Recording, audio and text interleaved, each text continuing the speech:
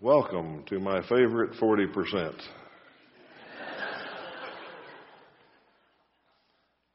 Actually, I don't play favorites. Of course, I don't have many friends, so it's hard to play hard to play favorites. All right, you got to be here on Sunday mornings to keep up with all this. And you have to be here on Sunday nights to keep up with all the things we're talking about. If you weren't here 2 weeks ago when we started this series or these 2 lessons about heaven, you're going to be a little lost this evening probably, but I'll review real quickly. We're in a series of the year of what people want to know about the Bible, taking some of the broad topics that people ask about, especially on Know Your Bible. And one of the biggies is the end times and afterlife. People ask a lot of questions about what's going to happen when we die, what's going to happen between death and the judgment, what's going to happen in heaven and what's hell. And we get a lot of questions about the end times and the afterlife. So we've been at this quite a few weeks. Not exactly sure how many. Let's see. This is 1, 2, 3, 4, 5, 6, 7. This is just the 8th sermon, I think, in this series on end times and afterlife. So we're going pretty well for it. We started last time talking about heaven. We've gone through prophecy and the millennium and the intermediate state and the judgment and second coming and all of that. And we got started on heaven last week. And we started with what the Bible says about heaven. And there's, of course, the cosmological heavens where anything but the earth, the heavens out there. And then the Bible talks about heaven being the divine throne room. That's where the visions were that John and Paul and others got to see heaven. They called it heaven. I think that's paradise. I think that's where the Lord is. I think that's where we go for our intermediate state when we're righteous. And then the Bible talks about the new heavens and the new earth. Now, this morning, a gentleman who's one of our brothers who's doing his daily Bible reading religiously this year came up and said, he's been asking me a few questions as he goes along, and he came up and said, I got another question. I was just reading, and it says the new heavens and the new earth. He said, we're not really going to have a new earth, are we? I said, come back tonight, 6 o'clock. We're on that. We're working on that. The Bible talks pretty clearly about a new heavens and a new earth, which we usually just kind of discount. I always have, until I sat down and really started to study a little bit about heaven, read a few different books, and go back and read the scriptures again. Isaiah 65, prophecy, says God's going to create a new heaven and a new earth. I said, well, that can't mean that. It's got to mean something else. So I looked at all the other explanations I could find, and the only other explanation is people who are premillennialists and say, well, that's the millennial kingdom. In the millennial kingdom, there's going to be a new earth. And that's what that's talking about. I couldn't find any other explanation except just ignore it. Say, well, heaven's not going to be like that, so it's got to be something else. And it says new heavens and new earth. Peter alludes to that, the prophecies about heaven and earth, Acts 3:21. Paul talks about how all of creation has been affected by sin, and all of creation is waiting to be restored. All of creation is waiting to be redeemed from the effects of sin and the curse that's on creation, not just individuals, but creation. Peter talks about destroying the old earth. The elements will melt and fire and all that, either destroying it completely, annihilating it, or melting it down to a place where it can be renewed. And then immediately after that, he talks about the new heaven and the new earth that God is going to bring down for us. And in John's vision, he saw a new earth. He saw the holy city full of the redeemed, the saints of God coming down from heaven, the present heaven, to the new heavens and the new earth. And he said that now God has come to dwell with man. It has come down to dwell with man. So I put all that together and presented it in a little longer format last time and said I've come to the conclusion that I think there's going to be a new heaven and a new earth. I don't know much about it, but I think it's going to be a physical place that we live, and we're going to call it heaven. And I don't do that. I didn't come to that conclusion just rashly or without thinking about it some. I think the statements and the prophecies are pretty clear. I think I've always just ignored them. I think John's vision is, a lot of revelation is figurative, but John's vision is pretty straightforward there. And the chapter right before it, chapter 20, we take all of that literally. If we're going to take all of that about heaven and the judgment and everything else literally, then we ought to be consistent.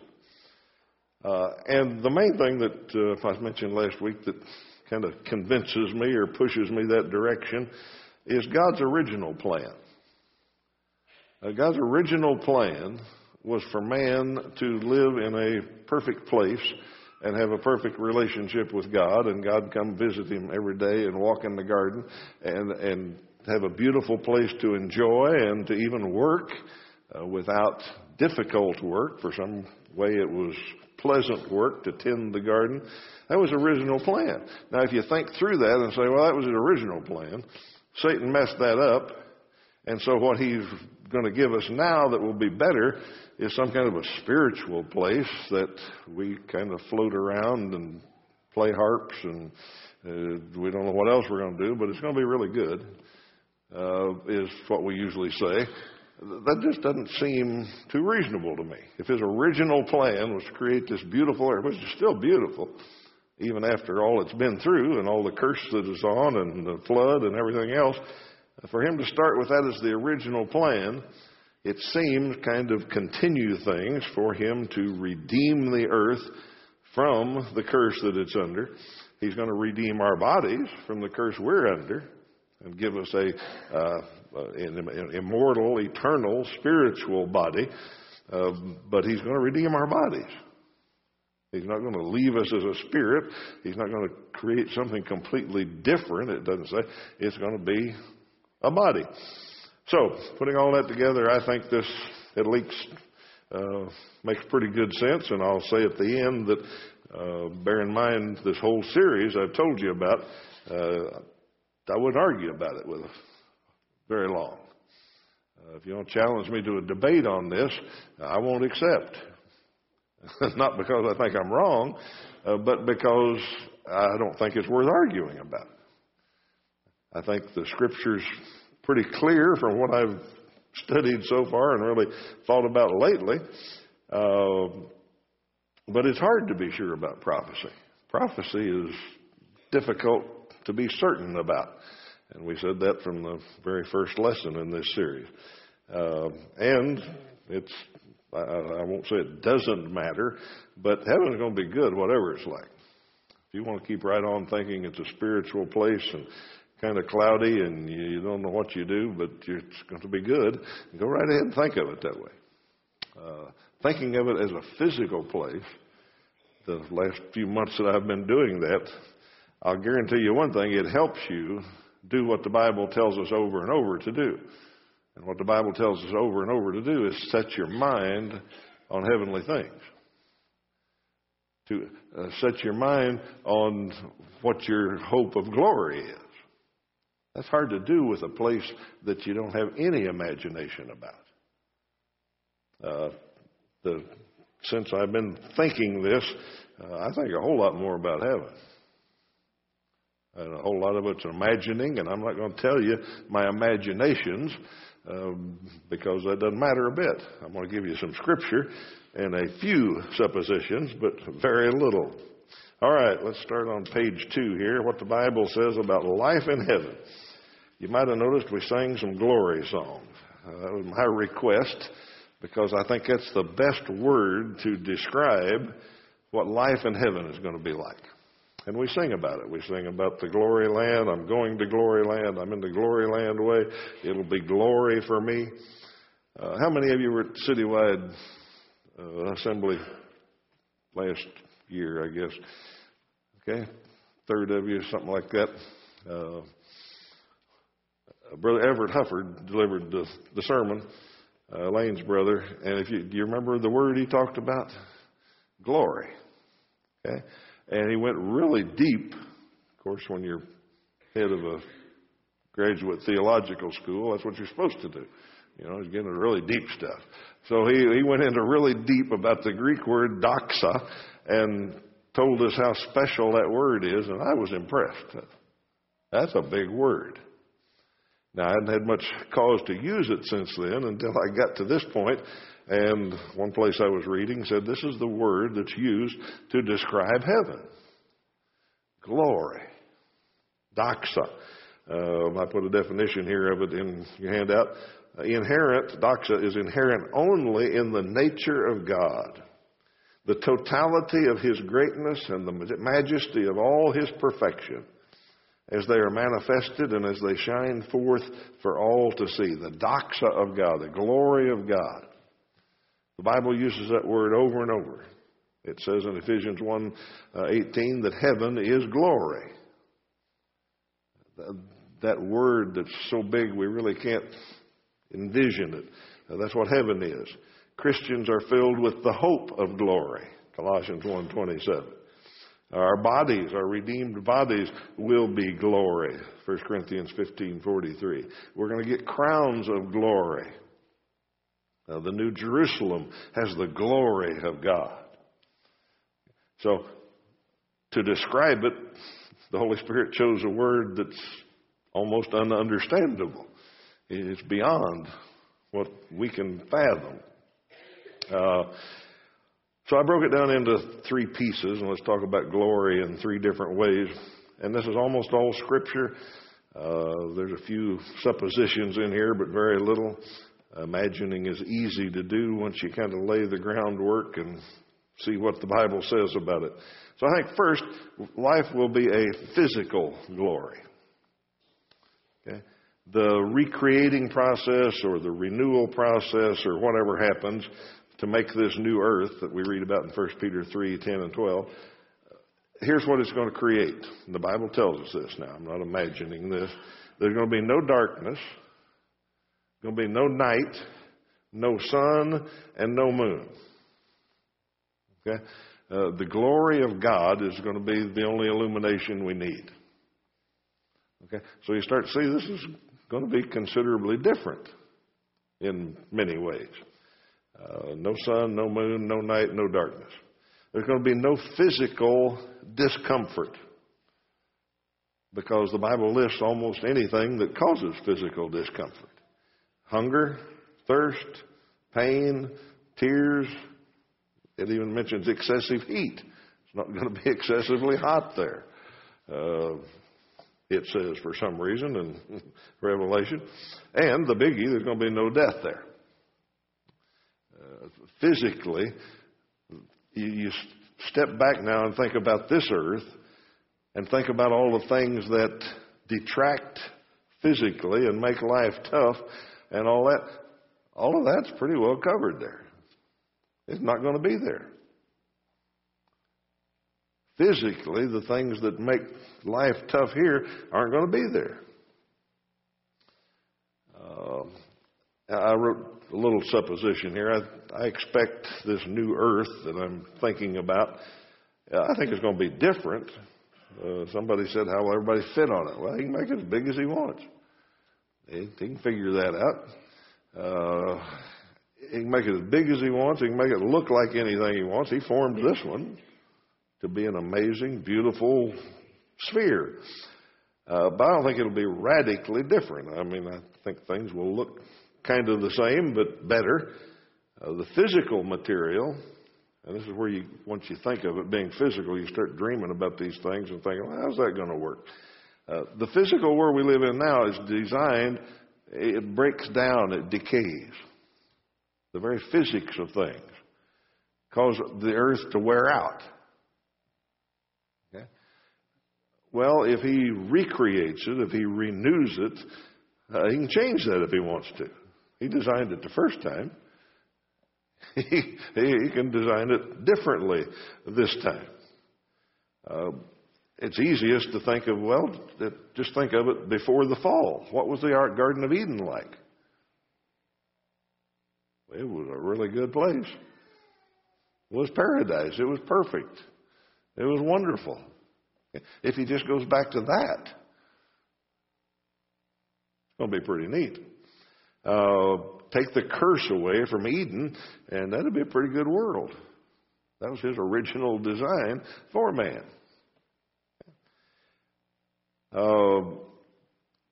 With sin taken away, and the curse of sin taken away from the earth, I think the earth will be more beautiful. I don't know what it looked like in the garden, but when the curse came,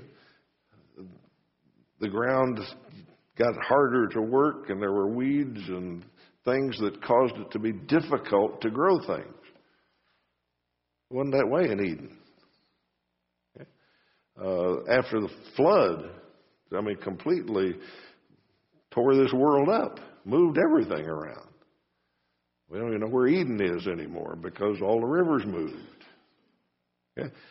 All of that, he can restore it any way he wants, but if he puts it back in a pre-fall condition, I think it'll be indescribably beautiful. Think how beautiful it is now. Think of the things that are still left that we can go and just wonder at. John describes the new city, Jerusalem, the new city, or tries to describe it, and the only thing he can do is talk about jewels and gold and its majestic size and all that. Maybe it's going to look like that. I don't know. But it's going to come and be on earth, and that's going to be the New Jerusalem, and who knows what it'll look like. But the best John could do was a pretty amazing place. Okay. Physically, I think I left this out of my notes. I mentioned it last week, I think. The new heavens and the new earth. What's the new heavens about? How did they get affected by the curse and all that? Aren't the constellations still going the way they were? We don't know for sure. But if you think of just the basics, he's got to do something to the heavens because he's taken the sun and the moon out. Okay? They're not going to be sources of light in the heavens. He's going to be the source of light. So he's got to do a redesign on at least part of the heavens, if there are new heavens and a new earth. Okay, physically, that was some things to think about. Now, the mental part of it, I think will be greater, obviously, than the physical part of it. Our intellectual, our emotional part of us, you think about all the things that cause us troubles here. Part of them are physical, but a bigger part are mental, emotional kind of things. Anything that causes sorrow, going away. Bible says there will be a complete absence of sorrow. There's no mourning, no crying, no tears. If you take away all the things that cause those things, it's going to be a different world. Okay? If no mourning, no crying, no tears, and the things that cause sorrow go away, then it's pretty easy to conclude that he's got to do something with our memories. Okay? Because a lot of our sorrows are caused by our memories. And we get a lot of questions about this. How can you be happy in heaven if you get there and some loved one isn't there? If you have this memory of somebody and you look around and you can't find them, or you remember bad things on earth, how can you be happy in heaven and all that? Well, Isaiah 65:17 says the old things won't be remembered. Okay? But we're also told some hints about remembering things. So, and people and all that, and the people that John the Baptist and others came back and people recognized them. So I personally think that bad memories are going to be wiped away some way. I don't think we're going to be able to remember the bad stuff. And perhaps, if that's true, then he will enhance the good ones somehow. Like I say, that's supposition, except for Isaiah 65 and Revelation 24 say we won't remember the old bad stuff. I think we'll no loved ones. I think that'll be a huge part of the mental glory up there, is reunion with loved ones. If you just take out the toil and stress of working, you're going to have a better place. I mean, that's going to be glory. You'll have no mental stress. And it's not just from activity. That doesn't mean we're going to sit around and do nothing, I don't think. I think we're going to work even. I mean, Adam and Eve were given work to do that was pleasant for them. And if you think about it, a lot of you know some work that is pleasant. Okay? Well, it won't be pleasant to somebody else maybe, but it's pleasant to you. And because of that, I think we'll all get to do what we enjoy. Somehow, some ways, to some degree. It's not going to be under the curse. All the things that give us headaches now and stress and troubles are because of sin, because of the curse. Here's another thought for you. The original plan was for us to subdue the earth, to have dominion over it, and that meant we had to figure it out. Adam had to start by naming all the animals. That was step one. And then man started investigating the earth. Even after we were thrown out of Eden, man started out to subdue the earth. Well, on this new earth, why wouldn't it be any different? Why wouldn't we get to explore and adventure and learn? If that's our thing, if we enjoy it, if we like finding new things and exploring it. He may have put so many new things in the earth, new earth, it'll keep us all busy for, well, eternity. Just figuring things out. Yeah. Mentally, that's going to be glory. Okay, last one, spiritual glory. Even greater than physical or mental. The spiritual nature of us that God has put in us, and we get glimpses of now. Sean got up and said, I like this. I like being close. I like worshiping together. That's a spiritual thing. Okay? Well, think. Magnify that by 144,000. And then add another multitude. And think about worshiping that way. Okay? That's going to be glory. That's why I asked Mark to sing that one old song. That will be glory for me. We didn't know it real well, but that's what the song says. Whatever heaven's going to be like, that'll be glory for me. So the spiritual nature, just look at these things. Think about it. This will blow your mind. God himself is going to be present there. And I know he's here now. But he says he's going to be there. He's going to dwell with man. Okay, what happened in the garden? In the cool of the day, what did God do? He came and took a walk with Adam and Eve. How cool is that? If he's going to be there, dwell with man, how he does that, I don't know, but he's going to do it. The worshiping place, God's always had a place in one of the Old Testament where this is where you go to worship him. John says in this new place, Jehovah and the Lamb are the temple. I don't know how that's going to work, but wherever they are, that's the temple. And if that isn't good enough, you read those and we're still thinking of God in this invisible sense. It says we're going to see him. We're going to see his face. Okay? We'll be eternal creatures there. Somehow we can handle that then. I can't even describe, obviously, I can't describe what kind of glory that will be. Matthew 5:8 says the pure in heart will see God. I think that's talking about the new heavens and the new earth. Not seeing him here on earth. I think it's seeing him there. They will see his face, Revelation 22:4 says.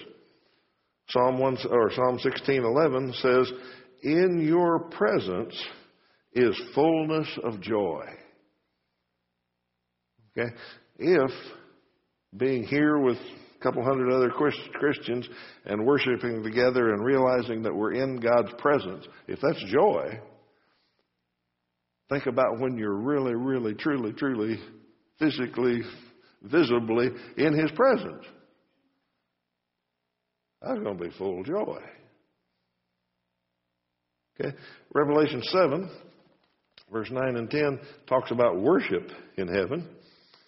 And I think this is where we get a few of our ideas about, well, heaven's going to be, we're all just in 24/7 worship, just all around the throne, and that's all we're going to do. And I guess they'll have to take requests for songs. I don't know how long that'll hold up, but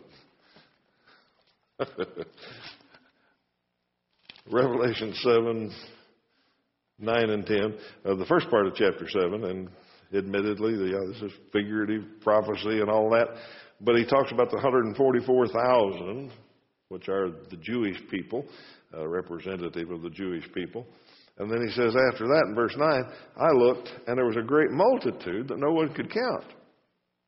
So that's everybody but the Jews, evidently, from every nation, tribe, people, and language, standing before the throne and in the front of the Lamb. They were wearing white robes and were holding palm branches in their hands, and they cried out in a loud voice, salvation belongs to our God who sits on the throne and to the Lamb. And it goes on about the elders and all that. It describes a worship that, even if you take it as mostly figurative somehow, it's still an amazing thing. And the point I wrote down here is we will worship in a way not possible now. He's going to be there. We're going to be around His throne with all the saints of the ages. Okay? That's going to be a different kind of worship. Or our kids go off to Winterfest and things like that, and they come back and they say, that was a different kind of worship. That was special. We go off to family camp. We say campfire and Devo and all that. That's a different kind of worship. Well, all of those are the best you can think of. Tulsa, back in the glory days. Whatever you can think of is the best worship you were ever at. Think of what this is talking about. This will be a worship like we've never experienced. Spiritual glory. And I put over in parentheses, supposition. I don't think it's going to be constant. I don't think we're going to stay there 24/7 because I think there's going to be other things to do. I think it's going to be very similar to here. We're going to have things to explore and see and enjoy and participate in. And whatever you love most, I think you're going to get to do it better than you ever imagined you could do it. Think of this. There'll be no sin. Absolutely no sin anywhere. Now, that'd be good enough to describe heaven, wouldn't it? If you think of what sin does to this old world. None of it. Think about getting to know all of God's saints. This just hit me. I'm going to have millions of connectors. Oh, won't that be something? But we're going to get to know the old saints. I mean, I've said for a long time, Moses is the first one I want to talk to. I got a lot of questions for him.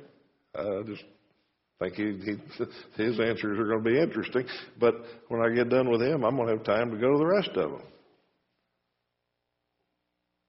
144,000 plus a great multitude will take a while. But we'll get to know them. And keep taking this back to this present world. How much joy and glory do you get out of knowing other Christians and other places and the relationships and all that? That's really a good part of life, isn't it? Think about it in a place like this where we've got the eternity to do it and none of the distractions and none of the difficulties that come with it. The last one I put down was finding all our treasures. He told us to lay up treasures in heaven for some reason. And we've said a million times that those are souls. It's the only thing that's going to heaven is souls, people. So if we're laying up treasures in heaven, we get to see all of them. And some of them we don't know. A lot of them we don't know. Every once in a while, a missionary will send us a picture of somebody they're baptizing. How far that goes, nobody knows. But in heaven, we're going to get to meet them. I say that every year. I think about Know Your Bible, that we'll never know till we get to heaven the effects of Know Your Bible. And those of you that fund it and work in it and keep it going and all that, all of those treasures you've laid up, you're going to get to meet them for the first time. Yeah. Spiritual glory. Going to be amazing. All right. I mentioned earlier that these are things that I believe. I think I've studied enough to convince myself that it's going to be something like this. I wouldn't argue with you. Like I said earlier, this helps me hope a whole lot more. We were told to hope. We were told to set our minds on it. That's our desire, to think about that reward we're going to get. And I think thinking about it this way makes it a whole lot easier to do that.